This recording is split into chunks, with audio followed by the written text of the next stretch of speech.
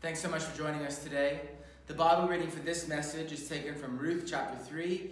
It would be great if you could push pause on this video now, go and have a read through Ruth chapter 3, and then come back. Also, if you're here regularly, won't you please subscribe to the channel, turn on notifications, and also push the like button on this video if you find anything that is said helpful or encouraging to yourself. So that's Ruth chapter 3, and we'll see you back here in just a moment. The Bible will often give us pictures and images of God to help our imaginations to understand and our emotions to connect with Him. One of these pictures is a picture of a bird and its wings being placed over its young to protect and to provide a place of refuge for them. In Psalm chapter 57, verse 1, we read, "Have mercy on me, O God. Have mercy on me, for in you my soul takes refuge. I will take refuge in the shadow of your wings until the disaster has paused." In Psalm chapter 17 and verse 8, we read, "Keep me as the apple of your eye. Hide me in the shadow of your wings." And then in Psalm 36, verse 7, "How priceless is your unfailing love. Both high and low among men find refuge in the shadow of your wings." It's interesting to note that all three of those psalms and a few others were written by David. I don't think it's a coincidence that David was the great-grandson of Boaz. In Ruth chapter 2 and verse 12, Boaz prayed for Ruth and said this, "May you be richly rewarded by the Lord, the God of Israel, under whose wings you have come to take refuge."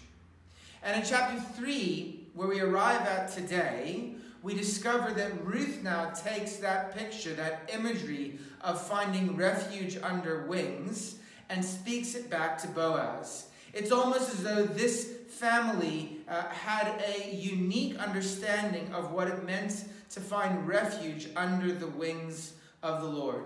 It isn't a new image that's introduced. In actual fact, we find it for the first time in the book of Exodus. But it is an image that this family seems to love because they have experienced it in a unique way. And yet it is the experience of all God's people in all times and all places that they are invited to find refuge and rest under the wings of God. At the beginning of chapter 3, the story picks up at the end of the barley harvest. So Ruth has been working with Boaz's women in the field. She's been gleaning. She has been providing for herself and for Naomi through this provision that the Lord made in the law that Boaz was acting on.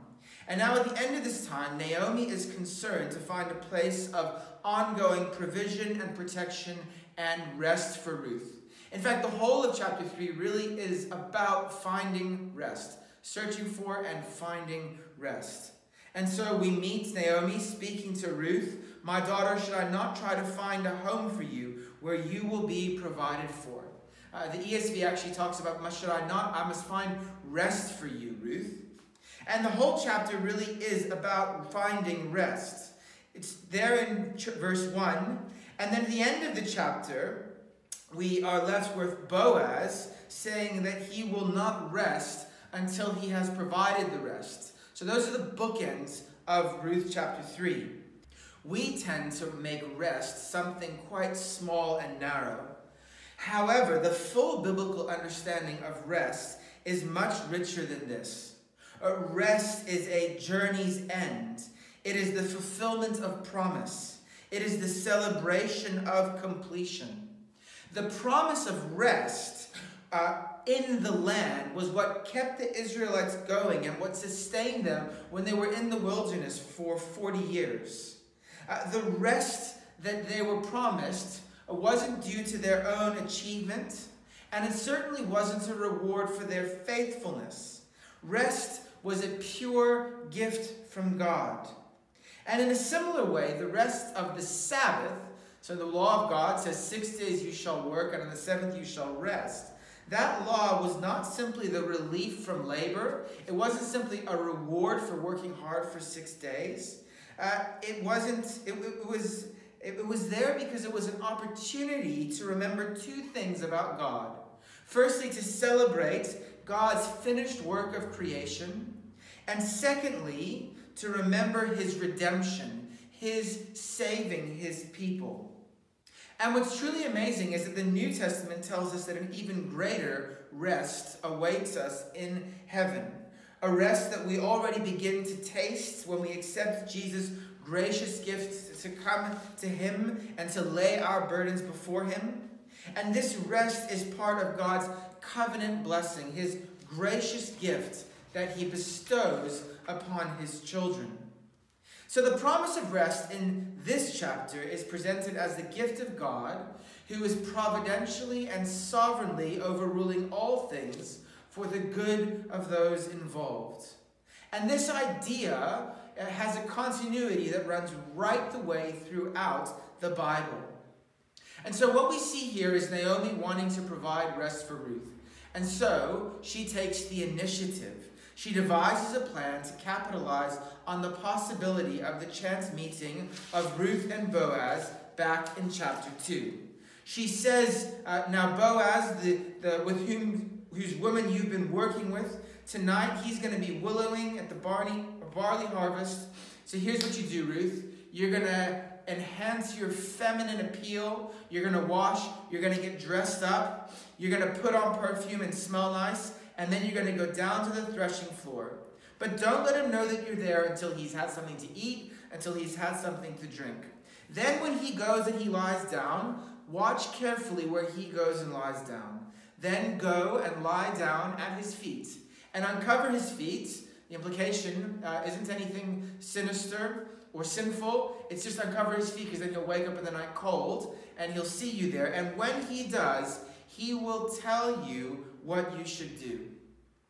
Friends, here is a very important principle that we need to learn as we think about God's sovereignty and as we understand God's provision. When we properly understand and believe in the sovereignty and providence of God, it will not lead us down a path of fatalism or passivity. Quite the contrary. It provides hope and confidence for us to move forward. That is certainly the effect that it has on Naomi here. When she knows that Ruth is working in Boaz's field, that they've had this encounter, that Boaz has been kind and generous towards her, she goes on the offensive, she takes the initiative, and she hatches a plan. Now, it is important to note two things here. Firstly, we're not sure exactly what Naomi was trying to set up. We don't know if she was trying to get a husband for Ruth, although it does seem that that's the implication, or if she was just trying to help Ruth to get onto Boaz's payroll as one of the other, the same as the other woman that she was working with. But what we need to understand is that there was a law in the Old Testament that required provision be made for women like Ruth, who had been married, who had not had any children, and whose husband had died. A relative was then required to marry the widow. That's what this kinsman redeemer or guardian redeemer is all about. So they would have to marry the widow, and if they had children, then that child would become the heir of the dead husband. And that heir would secure a future for the mother, for the widow, because now she had an heir, and it would also secure the land that belonged to the mother's dead husband. This was the provision that God had written into the law to protect widows and to provide for them. And so it seems, at least at some point in time, this is very much being introduced into the story, because in chapter 2, we're told that Boaz was a guardian redeemer. And again, now, Ruth is supposed to put herself in front of him so that he can respond in kind. Well, we're about to find out what that in kind is. There were obvious dangers to this. The first obvious danger was that Boaz had told his men no one should touch Ruth. So going out in the middle of the night to a big party as a widow, that had serious potential consequences. There was also the opportunity that people took this the wrong way, or that even Boaz took this the wrong way. But again, there's a principle in here that when we understand right initiative, then we'll also understand that there is a risk, when our motivations are right and true, a risk that is often worth taking. And so Ruth does everything that she can to enhance her feminine attractiveness, and she goes and she acts on Naomi's plan.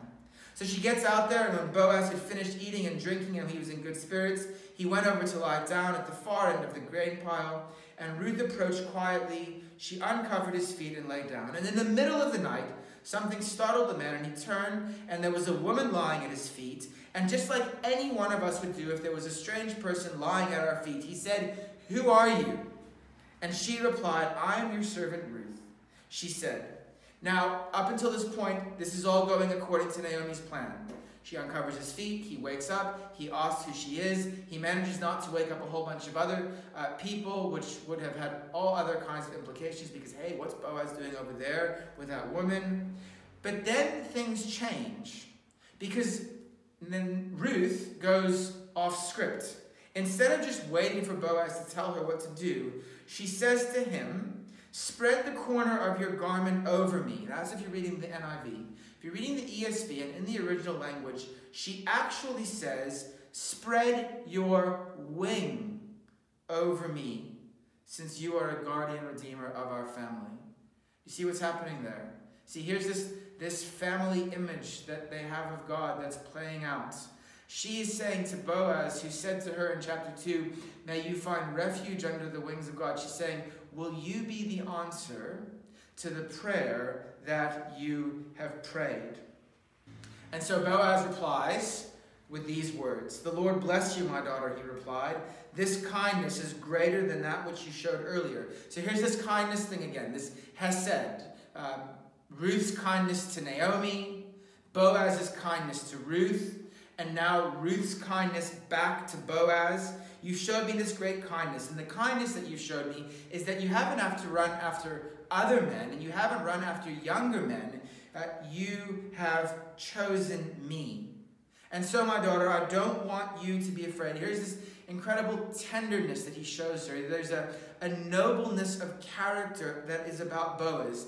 And yet you're waiting for the but. And you know that there's a but coming because this is such a great love story. Although it's true that I am a guardian redeemer of our family, there is another who is more closely related than I am. So Ruth, as it were, in this exchange with Boaz, says, "Listen, Boaz, will you spread your ring over me, your wing over me?" Boaz replies, "Actually, Ruth, I would love to do that. This kindness is amazing. I can't believe that you've chosen me." So this is a great love story, complete by this revelation that there is another man who could ruin all of this.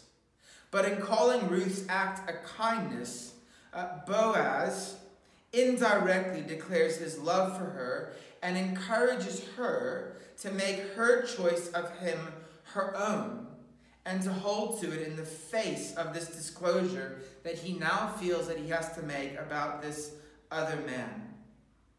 But as we get to the end of this chapter, it doesn't end on a downer, which you kind of think that you might, although it ends on a little bit of a cliffhanger. It ends on an extraordinary note of bold confidence. Because Boaz doesn't stop here by saying, "Look, there's another." He actually then extends a promise to Ruth. This chapter ends, like chapter 2, with Ruth returning back to Naomi. And of course, Naomi wants to know exactly what it is that has happened. What took place? Two very important things take place. The first one is in verse 13, when Boaz says, "Stay here for the night, and in the morning, if he wants to do his duty as your guardian redeemer, good, let him redeem you. But if he is not willing, as surely as the Lord lives, I will do it." So here's this promise that Boaz gives. And then he doesn't just give a promise, he also then gives a security deposit, an engagement ring. He says, "Give me your shawl, give me your outer garment," and he fills it up. Now, on one level, you might think, okay, well, he's just being generous again. But again, there is some incredible imagery that's going on here. The garment that he asked for was the garment that, like a shawl, bigger than a scarf. It was the kind of thing that women who were working in the fields, they would have put their babies in. They would have carried their babies on their backs or on their fronts wrapped up in this thing. And so by Boaz filling up the shawl, it's as though he's promising to provide a child. But what's more than that is that he's also filling it up. The filling thing is incredibly important because if you remember back in chapter 1, Naomi spoke about herself as being empty. Chapter 1, verse 21. And what we have here is that she's no longer empty. So look at verse 17. He gave me these 6 measures of barley, saying, don't go back to your mother-in-law empty-handed. Ruth, and now by implication Naomi, are no longer empty-handed. And then Naomi says, wait, my daughter, until you find out what happens. For the man will not rest until the matter is settled today. And so as we come to the end of this story in chapter 3, what do we learn about searching for rest from the story of Naomi and Ruth and Boaz? I think the first thing that we learn is the importance of initiative, the ability to spot an opportunity when it presents itself, and the will to seize it. That is exactly what we see Naomi and Ruth doing in the first half of this chapter. Naomi sees God's hand and a human opportunity that has been given to them in Ruth meeting Boaz, in Boaz recognizing her, in his seeing her, and in his providing for her. And so she does not rest. This is an opportunity that is not to be missed. But spotting that opportunity is only half of the initiative that is needed. There must be a plan and action to match it. And Naomi's mind works quickly. She hatches the plan. Ruth takes courage and boldly goes about executing that plan. And what I want to say there, in Philippians chapter 2, Paul writes that we are to work out our salvation in fear and trembling. We are to work out our salvation with fear and trembling. And so let me ask you, what initiative have you taken in the last week or in the last month to work out your salvation? What initiative is driving you towards seeing the opportunity to find rest for your soul that you are grabbing hold of with both hands? How are you making sure that you will enter into the rest that God has promised you? You see, if we believe in God's sovereignty and God's providence, we cannot just sit back and let life wash over us. We have a responsibility to take the spiritual initiative in our lives and to work out our salvation with fear and trembling. Of course, that's not the whole story. It's only the beginning. Because if persons are ever to arrive at rest, at the rest that they're seeking, they must also know when to stop striving and to begin waiting.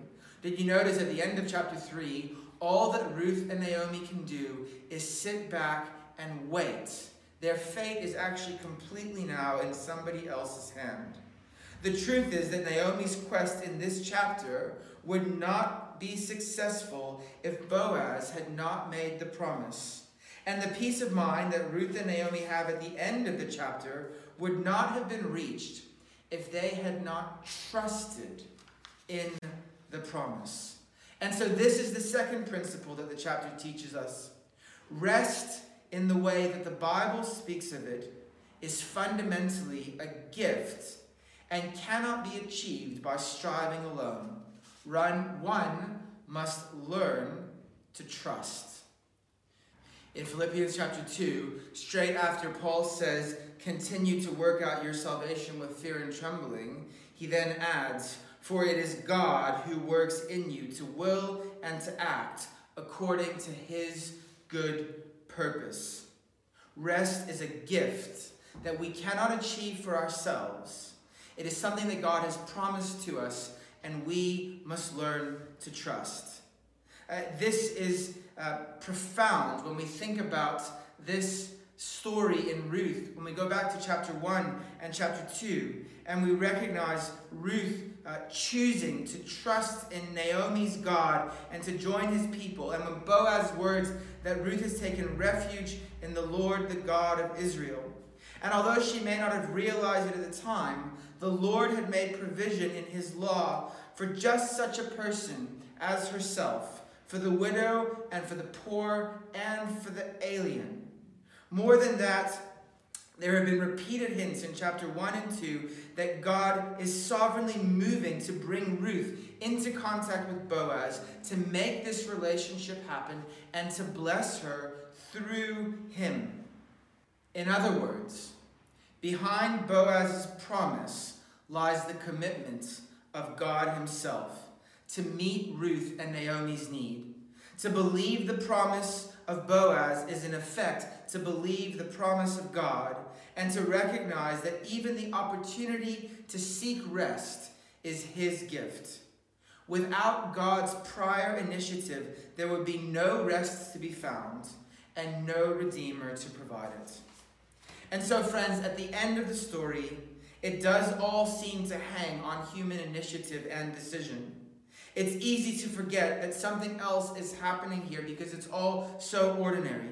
There's no dream, there's no vision, there's no voice from heaven, there's no angels, there's no sign in the sky. It's just a human plan laden with all the riskiness, the risky business of human decision. But this is not the right way to look at life, not then and not now. In all of the maneuverings of this very human plan, God was at work. Our God is not limited to the spectacular. Our God is not limited to those activities that cannot be explained any other way. Like the insurance companies love to say, it is an act of God.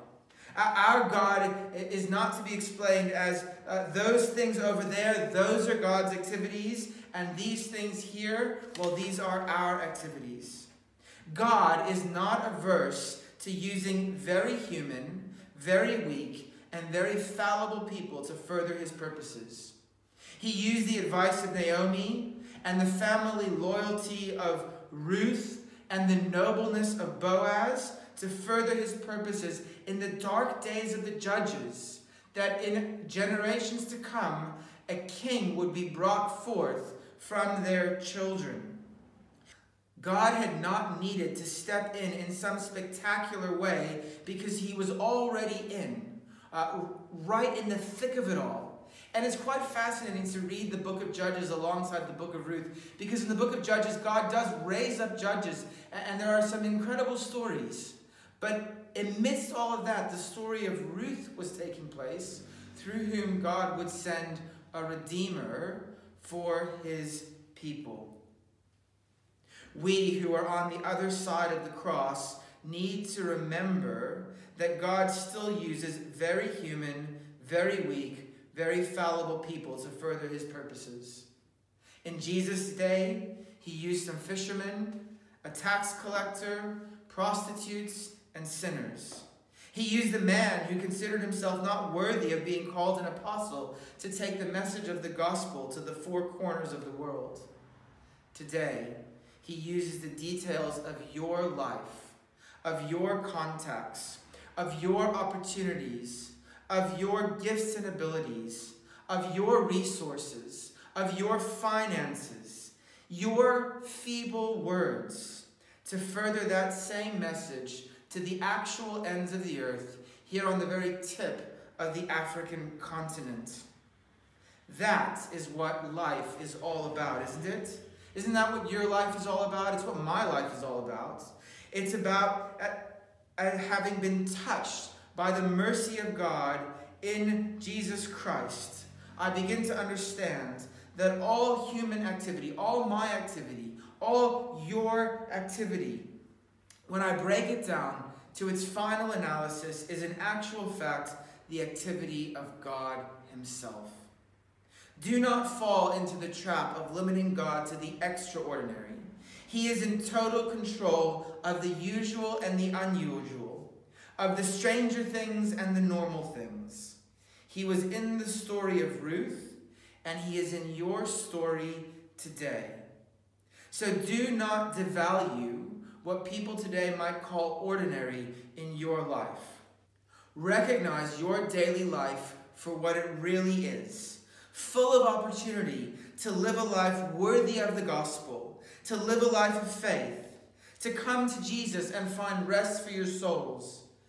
to continue to work out your salvation with fear and trembling, taking all the initiative, seizing all the opportunities, growing in your walk with the Lord every single day in all of those ordinary experiences, and bringing glory to Him in all that you find to do, knowing full well that it is God who is working in you to will and to act according to His good purposes.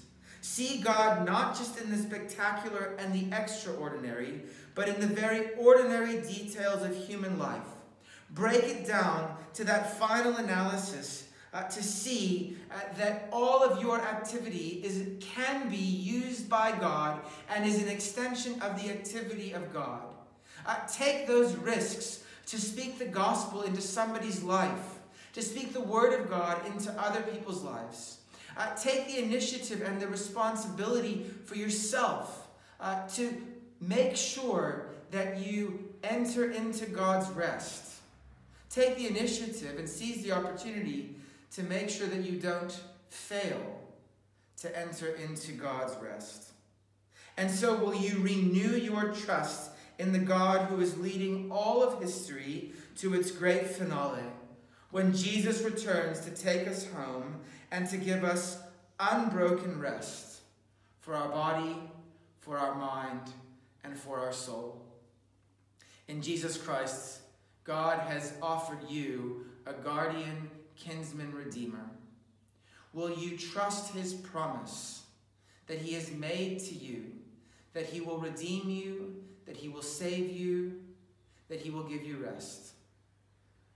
Come to me, all you who are weary and burdened, Jesus said, and I will give you rest. Will you trust in that promise as you wait for Him to return? As we finish off thinking about this theme of rest, the warning of Hebrews chapter 4, verses 1 and 2 becomes so incredibly important. The writer says, "Therefore, since the promise of entering His rest still stands, let us be careful that none of you should be found to have fallen short of it. For we also have heard the gospel preached to us just as they did, but the message they heard was of no value to them, because those who heard it did not combine it with faith." Friends, brothers and sisters in Christ, let us be careful that none of us should fall short of God's rest. Would you bow with me and let's pray. Heavenly Father, please would you help us to enter into your promised rest. In Jesus' name, amen.